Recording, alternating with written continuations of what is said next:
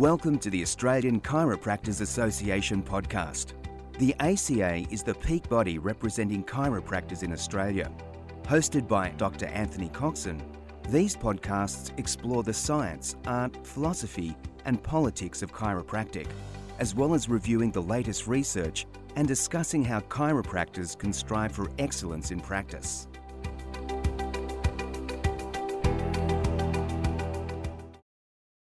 Welcome to the Australian Chiropractors Association podcast. I'm your podcast host, Anthony Coxon. Headaches are the third most common reason that people see chiropractors. And of course, headaches are not just limited to adults. When working with children, it's important to understand the key features of the different types of headaches so you're best placed to make an accurate diagnosis and to prescribe an appropriate management plan. Now, today I'm joined by a genuine expert in the field of pediatric headaches in Dr. Sue Weber. Sue did a great presentation on this topic at the Connecting Kids Symposium in March this year. Now, we won't have the opportunity to go to quite the depth that Sue covered in the symposium, but we will be doing what I expect will be a very good synopsis.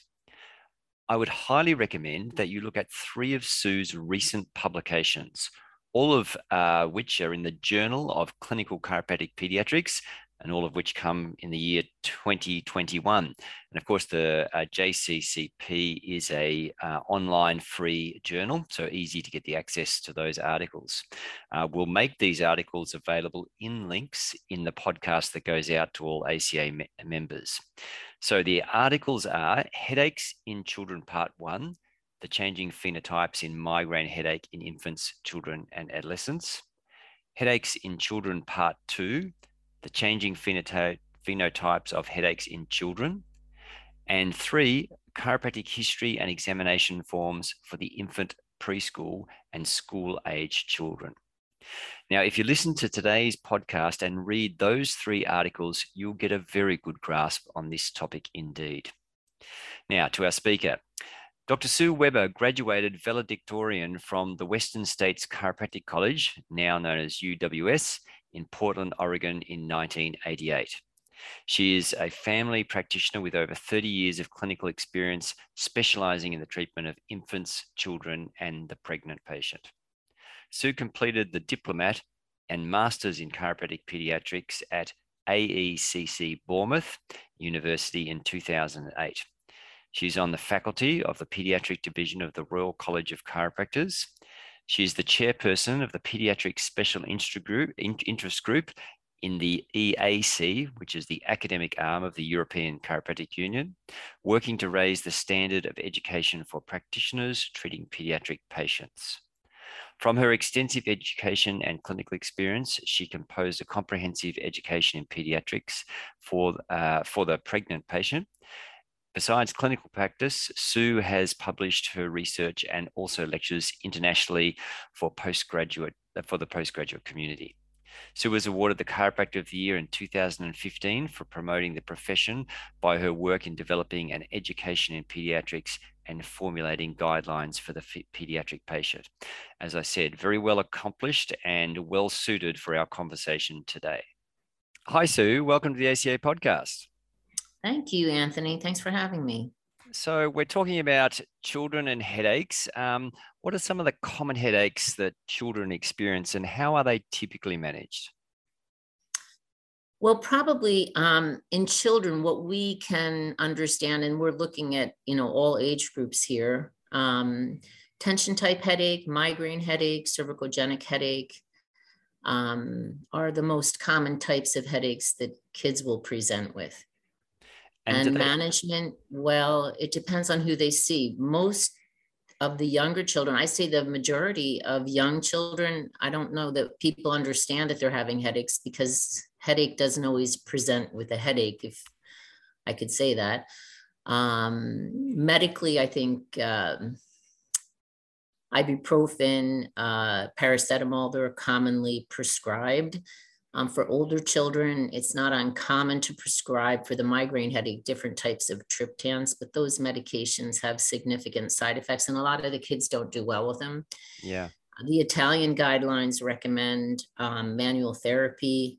And there's a lot of evidence looking at vitamin D and magnesium as important targets for treating headaches. Is the deficiency in those are actually directly related to headaches. So there's nutraceuticals, and again, that depends on who you see and what they recommend.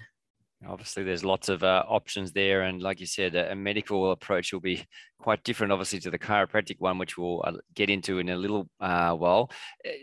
Just thinking about the typical child who gets headaches, are they often sickly children? Do they have lots of comorbidities, or these are often healthy kids who just happen to get headaches as well?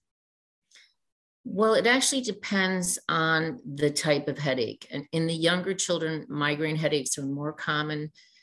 This is a type of headache that has a genetic predisposition. And these children may not actually show up first or experience headache symptoms, but children with migraine headache are at home sick with other types of illnesses, much more common than their peers. So they are more sickly. There's a high degree of comorbidity as well with headaches, and we see asthma, frequent ear infections, hay fever, those types of things, as well as psychological types of problems like depression, anxiety, ADHD. And once you move into adolescence, you see more biomechanical problems like neck pain, shoulder pain, and back pain. And in all age groups, we see sleep disorders. Right. So there are significant comorbidities. And in the younger children, migraine headache is, I would say, more common. So you've used a lot of the terms, of course, that most people will be familiar with, and these are often the types of headaches that the International Classification of Headache Disorders use: the migraine, the tension headache, cervicogenic, and so on. Are there key differences? I mean, children obviously aren't just little adults. What are the key differences between headaches in kids and headaches in adults? Well, Anthony, you measure the International Classification of Headache Disorders. And in 2013, they made their latest version, the beta version. And in that, it's the first time they've made any kinds of qualifications for the pediatric patient. And there's other groups. There's the International Headache Society, and there's other groups of specialists dealing with headaches that actually have been quite critical of the International Classification of Headache Disorders, how they make their changes for the pediatric patient, because a lot of the particularly younger children don't fit into the categories. Because I would say if we look at the International Classification for Headache Disorders in 2013, they reduced the number of hours you needed to have a headache to fall into the classification of headaches. So they, in order, say, to have the migraine headache, you had to have it for 4 hours, and they reduced that to 2 hours. But the younger children have it significantly less time than that, so they're not getting categorized as headaches. And the problem with that is, if you have a child that's having trouble and you can't give them, they don't fit into a classification, particularly with headaches, they commonly get a psychiatric diagnosis. But if we look at the differences in headaches between adults and children, it's primarily the duration of headache, where the headache is experienced is different, and the symptomatology is also different. So we see, quite a few differences in that. And I'd say it's primarily the child under 6 years of age that's difficult not only to evaluate, but to categorize. There's skills and communication can be an obstacle to understanding what's going on with them. And also the headaches can be very indistinct and, difficult, even understanding what they're dealing with. It can be difficult to diagnose them. And one of the key differences is the headache criteria is based on symptomatology and not physical exam criteria. So that makes diagnosing cervicogenic headache very difficult. Yes. So and actually, I'm sorry, you did ask me management. And of course, I didn't mention spinal manipulative therapy for children or some kind of musculoskeletal type of treatment would be critical for those that have spinal dysfunction. Of course. So we're primary care contact practitioners. One of the first things we need to know is the person young child in front of us meant to be in our office or somewhere else. So what are the key red flags to look out for in children with headaches? Well, I would say that depending on the age group, what you're looking for may differ, but you're so right. One of the most important things is we recognize children that shouldn't be in our office. And I mean, there's some types of headaches that can present with cerebellar dysfunction, and this would be, say, ataxia and nystagmus. That would be an indication. Features of increased intracranial pressure. So this is particularly those that may be waking up with severe vomiting. And of course, I don't think we're all looking in the eyes, looking for papilledema, and that's also a skill in the younger patient, but that would be an indication. New neurological deficits, say squinting, focal seizures. I mean, sometimes during the history, you might notice, I've noticed sometimes kids that have absence seizures. So recognizing signs or symptoms of seizures. And I think the primary one is that, in particularly, say, you'd be able to get this information from a school, at least from a school age child, is that all of a sudden I get a headache, and it's, the worst headache I've ever had, and it's progressing. So there's also night epilepsy, kids waking up, they're tired in the morning, they haven't been sleeping, they may be biting their tongue, waking up due to a severe headache. And lastly, probably personality changes if there were significant differences in that. Okay. So I would say those are the primary ones. Now, I want to move now and talk about perhaps breaking it down even a little bit further. I know in your presentation that you did to the Connecting Kids symposium early in the year, that you talked about headaches in the different children age groups, infants and toddlers versus primary school versus secondary or high school children. Can you tell us a little bit about what the key features are for headaches in the different age groups of children?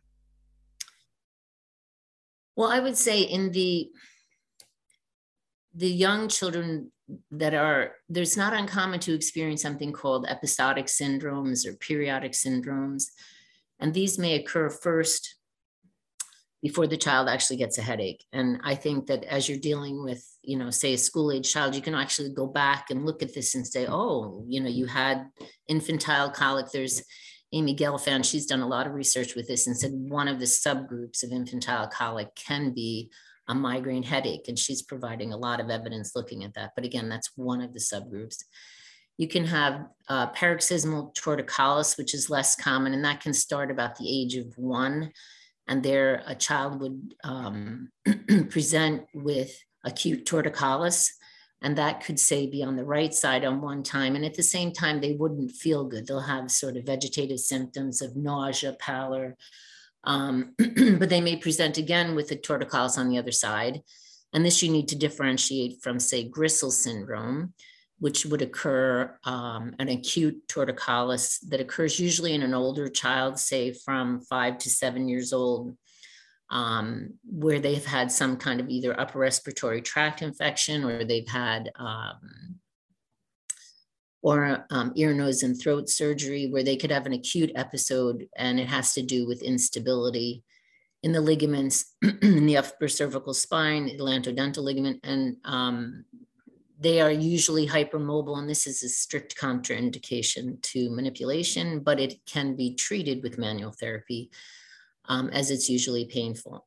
So do you have this acute paroxysmal torticollis, say in about the age of 1 year old, and then you could have acute episodes of vertigo.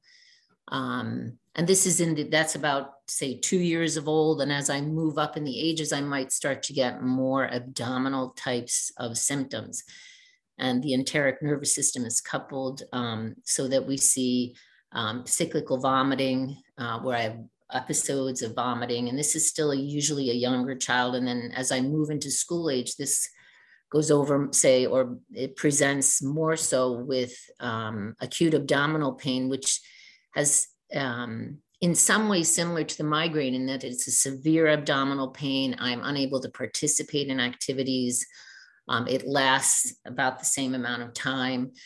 So these kind of symptoms can present before the child actually develops headaches. And then towards later pre-adolescence, they start to develop more headaches. And by adolescence, as the brain is matured, then we start to see more of the typical migraine symptoms. So that's a kind of classic progression of how migraines can present.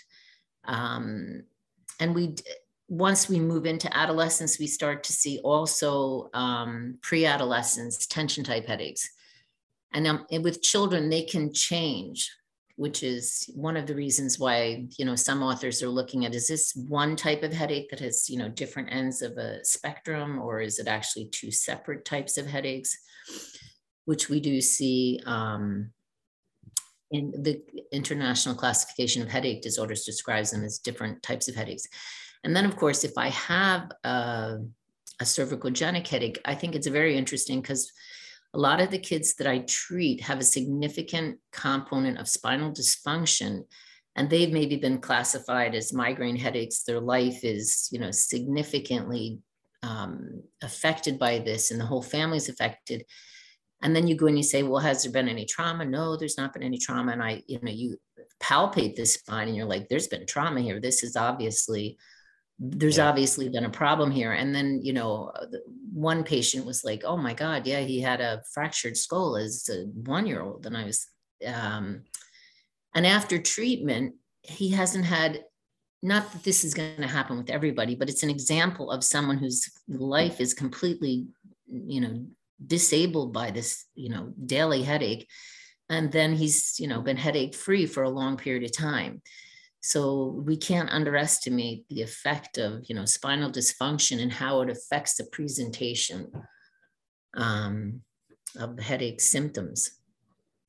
So let's talk a little bit about spinal manipulative therapy or adjusting of the spine for something like migraine. So when a chiropractor is working with a child and doing something like what you've just described, what's actually happening in the nervous system, and how is it that that an imbalance in the neck, for example, can trigger a migraine, and how does that differ, say, from a tension headache? Well, the trigeminal vascular system is the pain system in the head. And in the migraine headache and the tension type headache, that this system is triggered. There's like an inflammatory cascade.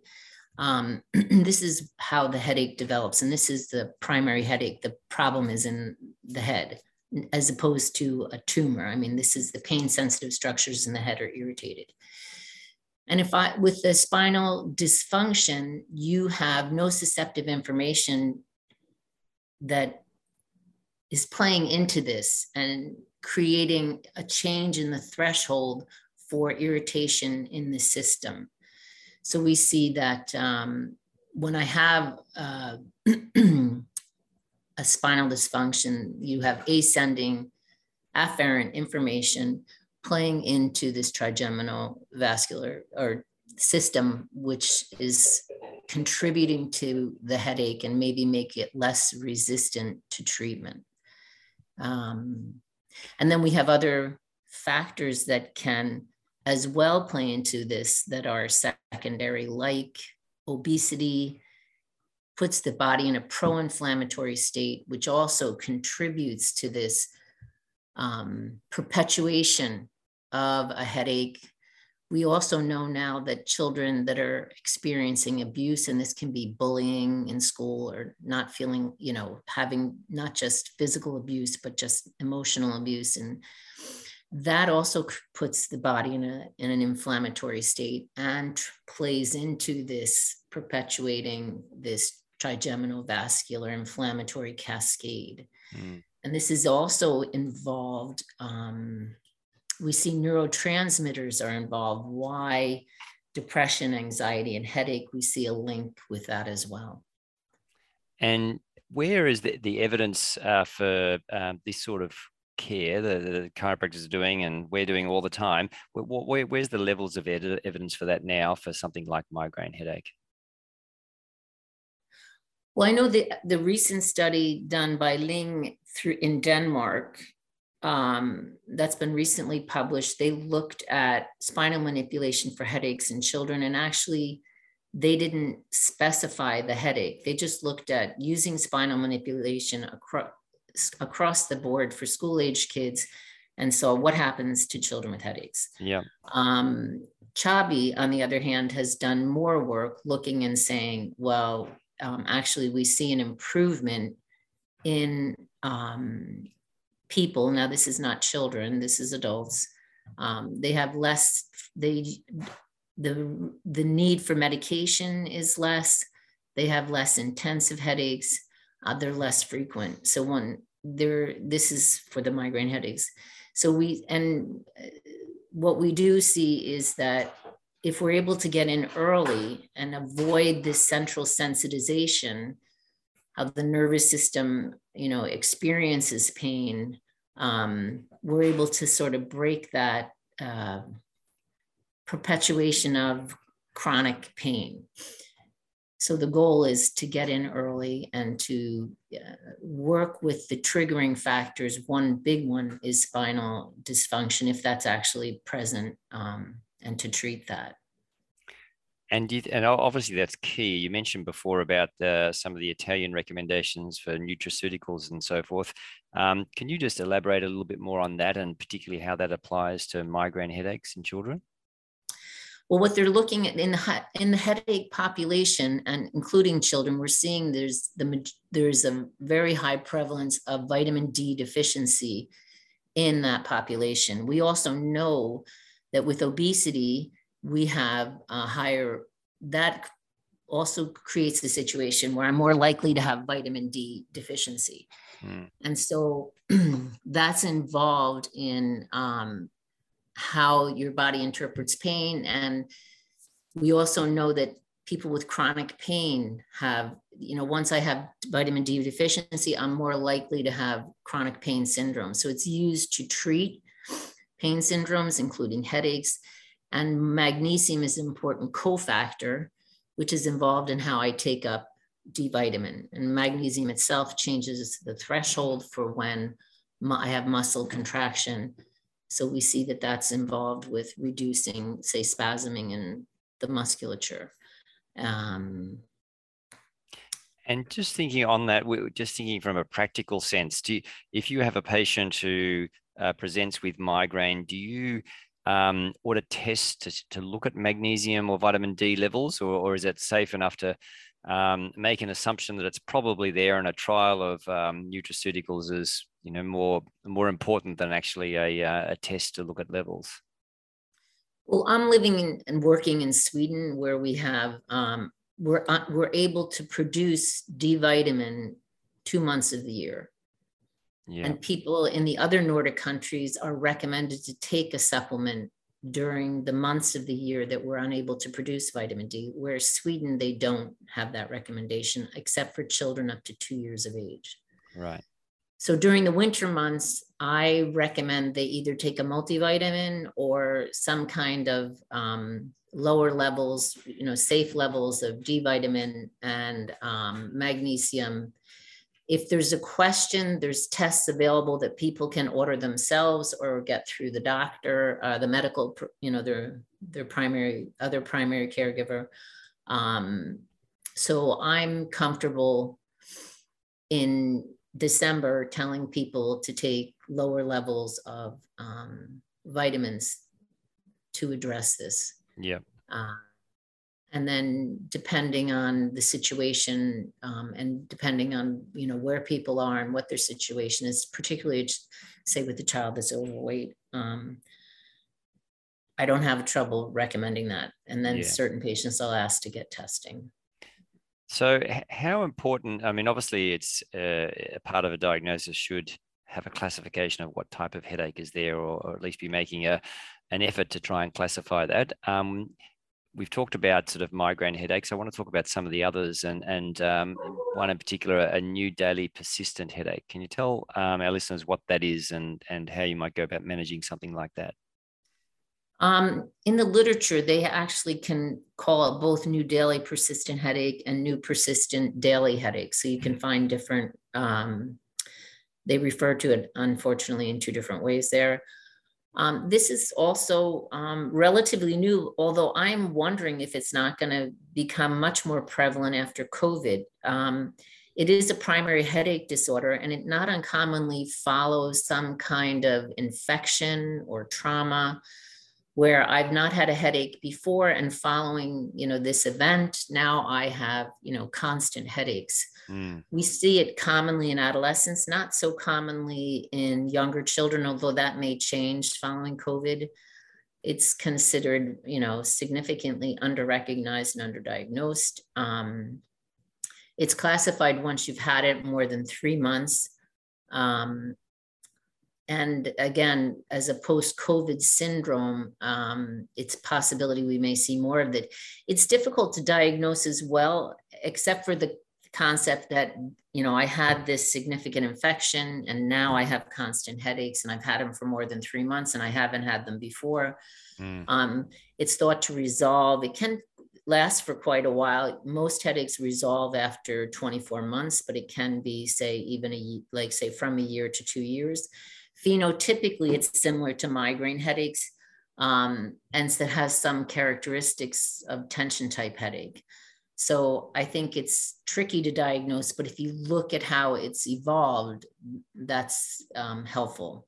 And of course, if you're looking at this, all of a sudden headache, you'd want to make sure that you don't have some other kind of pathology. Absolutely. And so what would be some of the key features that might distinguish that, say, from, you mentioned about tension type headache? What are some of the key differences between the two? I think tension type headache, there is, more recently we've recognized this as having a genetic component. It's not as severe. It's more of a mild to moderate headache. You have more of, with tension type headache, you have more of a psychological profile in that, like I'm more susceptible to stress. And this evolves over a period of time as opposed to sudden onset. Yeah. And then I have this, bad headache, constant headache. And tension type headache is not a constant type of headache. It comes and goes. It's associated more commonly with when I'm having testing at school and I have more severe headache. And then I have a weekend, I have time off and I feel better. So it has quite a different profile, actually. Yeah. Now, of course, you mentioned at the start when we talked about the common ways that people manage headaches, and pharmaceuticals clearly probably being the most common of all. But this has a double-edged sword, not only in terms of potential side effects, but it can be a trigger for headache as well. So tell us, when do you, or how do you go about making a diagnosis of a headache that might be triggered from actual medication? And is that something that you would need the assistance of a general practitioner or another provider in terms of helping with the management or the diagnosis there?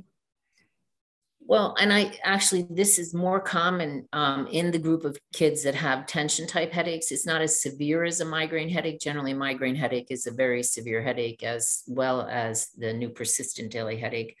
But kids that start having tension type headaches, it's very common. And so we see that they're taking medication more often. And this usually starts in adolescence. I did a study looking at this, and there was a real clear distinction between pre-adolescence and adolescence, that's when kids started using medication. And once I start to use medication often, and so what is often? Because these have changed fairly recently, like how often is often. If I'm taking medication 10 to 15 times a month for more than 3 months, kids may start to develop a headache, and actually adults as well. That is either a worsening of the type of headache they've had, or they may present with a new type of headache. So the goal is to not use headache more than 15 times a month. Try to actually recommend, I think education is important for all these, both the children and their parents, to understand once I start to use medication more than 2 to 3 times a week, I'm in the risk zone for this type of headache. And then work with them to find strategies using, exercises, ergonomics, and other things to help them, get a hold of this headache. And it's actually not, it's fairly common. It's estimated that between 20 to 50% of kids will develop an overuse headache. Wow. Is there particular medications that they're more prone to be actual triggers for headaches? Not as far as the literature has shown, any of the headache medications.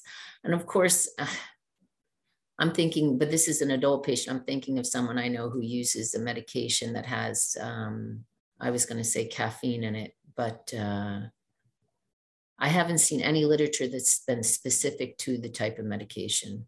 Right. Yeah.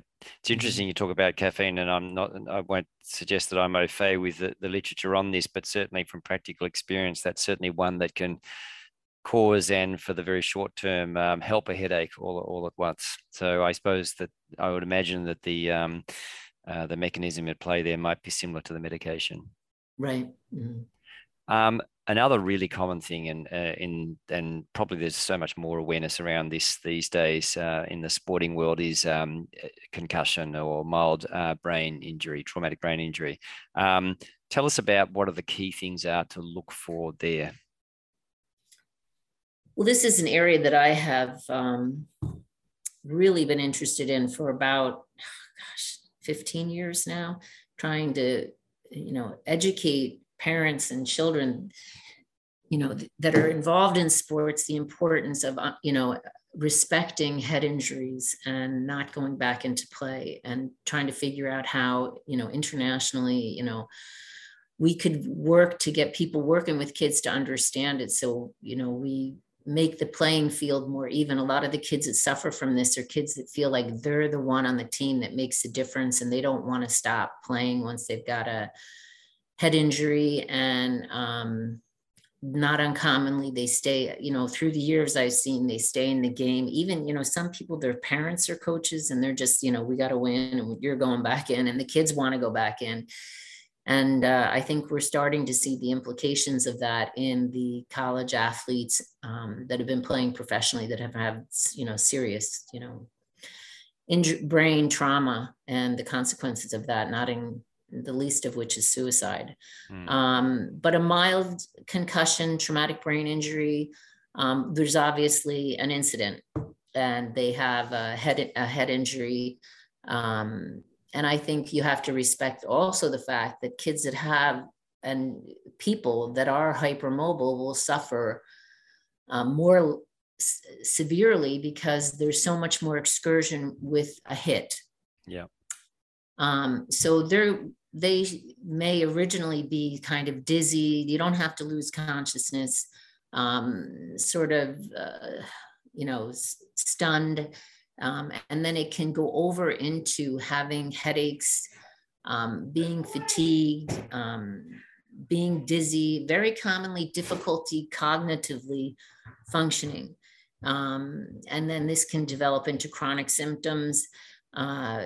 Before, not too long ago, it was strict cognitive and physical rest that was the, recipe. And I think more recently they're looking and saying, some kind of active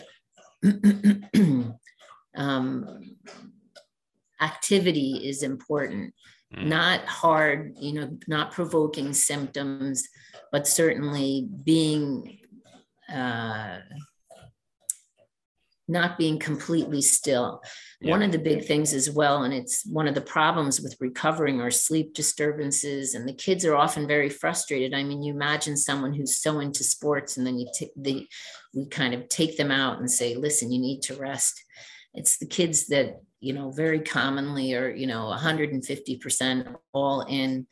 They may, and it affects their concentration at school, so they're having difficulty there. So management of this is important on all levels, at school, at home, their coaches, If we look at treatment as far as cervical spine dysfunction, it can be difficult and actually not recommended in the very beginning, where any kind of, fast head movement is a problem for them, but certainly needs to be evaluated when things calm down. And this is not uncommonly something that can progress into a migraine headache.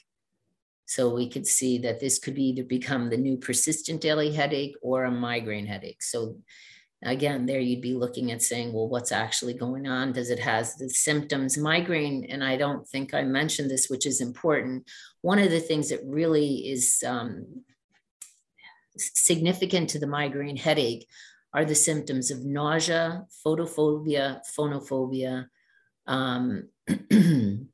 and not uncommonly vomiting. So if you start to look at the headaches and you don't have really those types of symptoms, it's less likely that it's a migraine headache. And that can be the distinguishing characteristics for the migraine headache. I want to talk a little bit about just assessment and examination, and maybe we'll use the child who's had a knock to the head a week ago, and they're still not feeling quite themselves, and the parents are concerned. They're bringing them to see you. What are to take us through your typical examination and what particularly you're looking for? Well, if I think that one of the things we've understood with the type of concussion headache is how a visual exam will give us clues to that. And actually the most sensitive part of the examination would be looking at accommodation.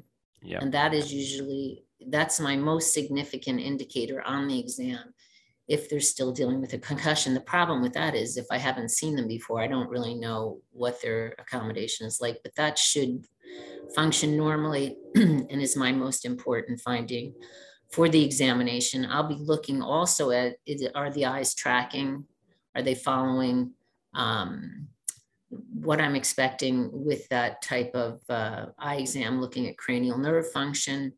And so my cranial exam is going to give me a lot of clues to how they're doing on that level, but particularly the eye examination. Then we're also looking at, upper cervical neuro examination, just to make sure they're fine there. I mean, a concussion also means I had a cervical injury. Yeah. And we need to understand, what the effects of that are. But what we want to look also as well as blood pressure, that kind of thing, and see what other medications they're taking. Yeah. We mentioned as well, and I actually, in the medication list, kids that are on ADHD medication, that can be a cause of headache. Yeah. You mentioned about visual accommodation and eye tracking. Do you use that just as this is where you're at, and I'm going to do an intervention, and we're going to come back and monitor those changes over time? Or do you use that actually to direct what side of the spine you might adjust, and think of it in terms of a hemisphericity type of model at all? No, I would say that I understand that they're having, well, I used eye tracking actually on all kids. So not just a concussion. I don't use what side of the spine I should adjust based on findings like that. I use that based on palpatory findings, what is not actually functioning here. But I know if you look at the work of Melillo and different authors looking at more like a neurological key into treatment, I know that is an important part of how they work. Yeah. Yeah.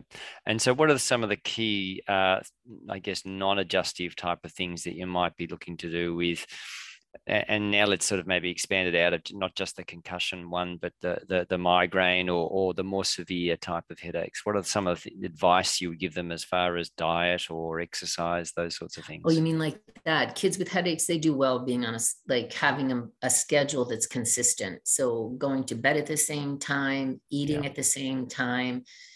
They have a healthy lifestyle where they're, moving every day.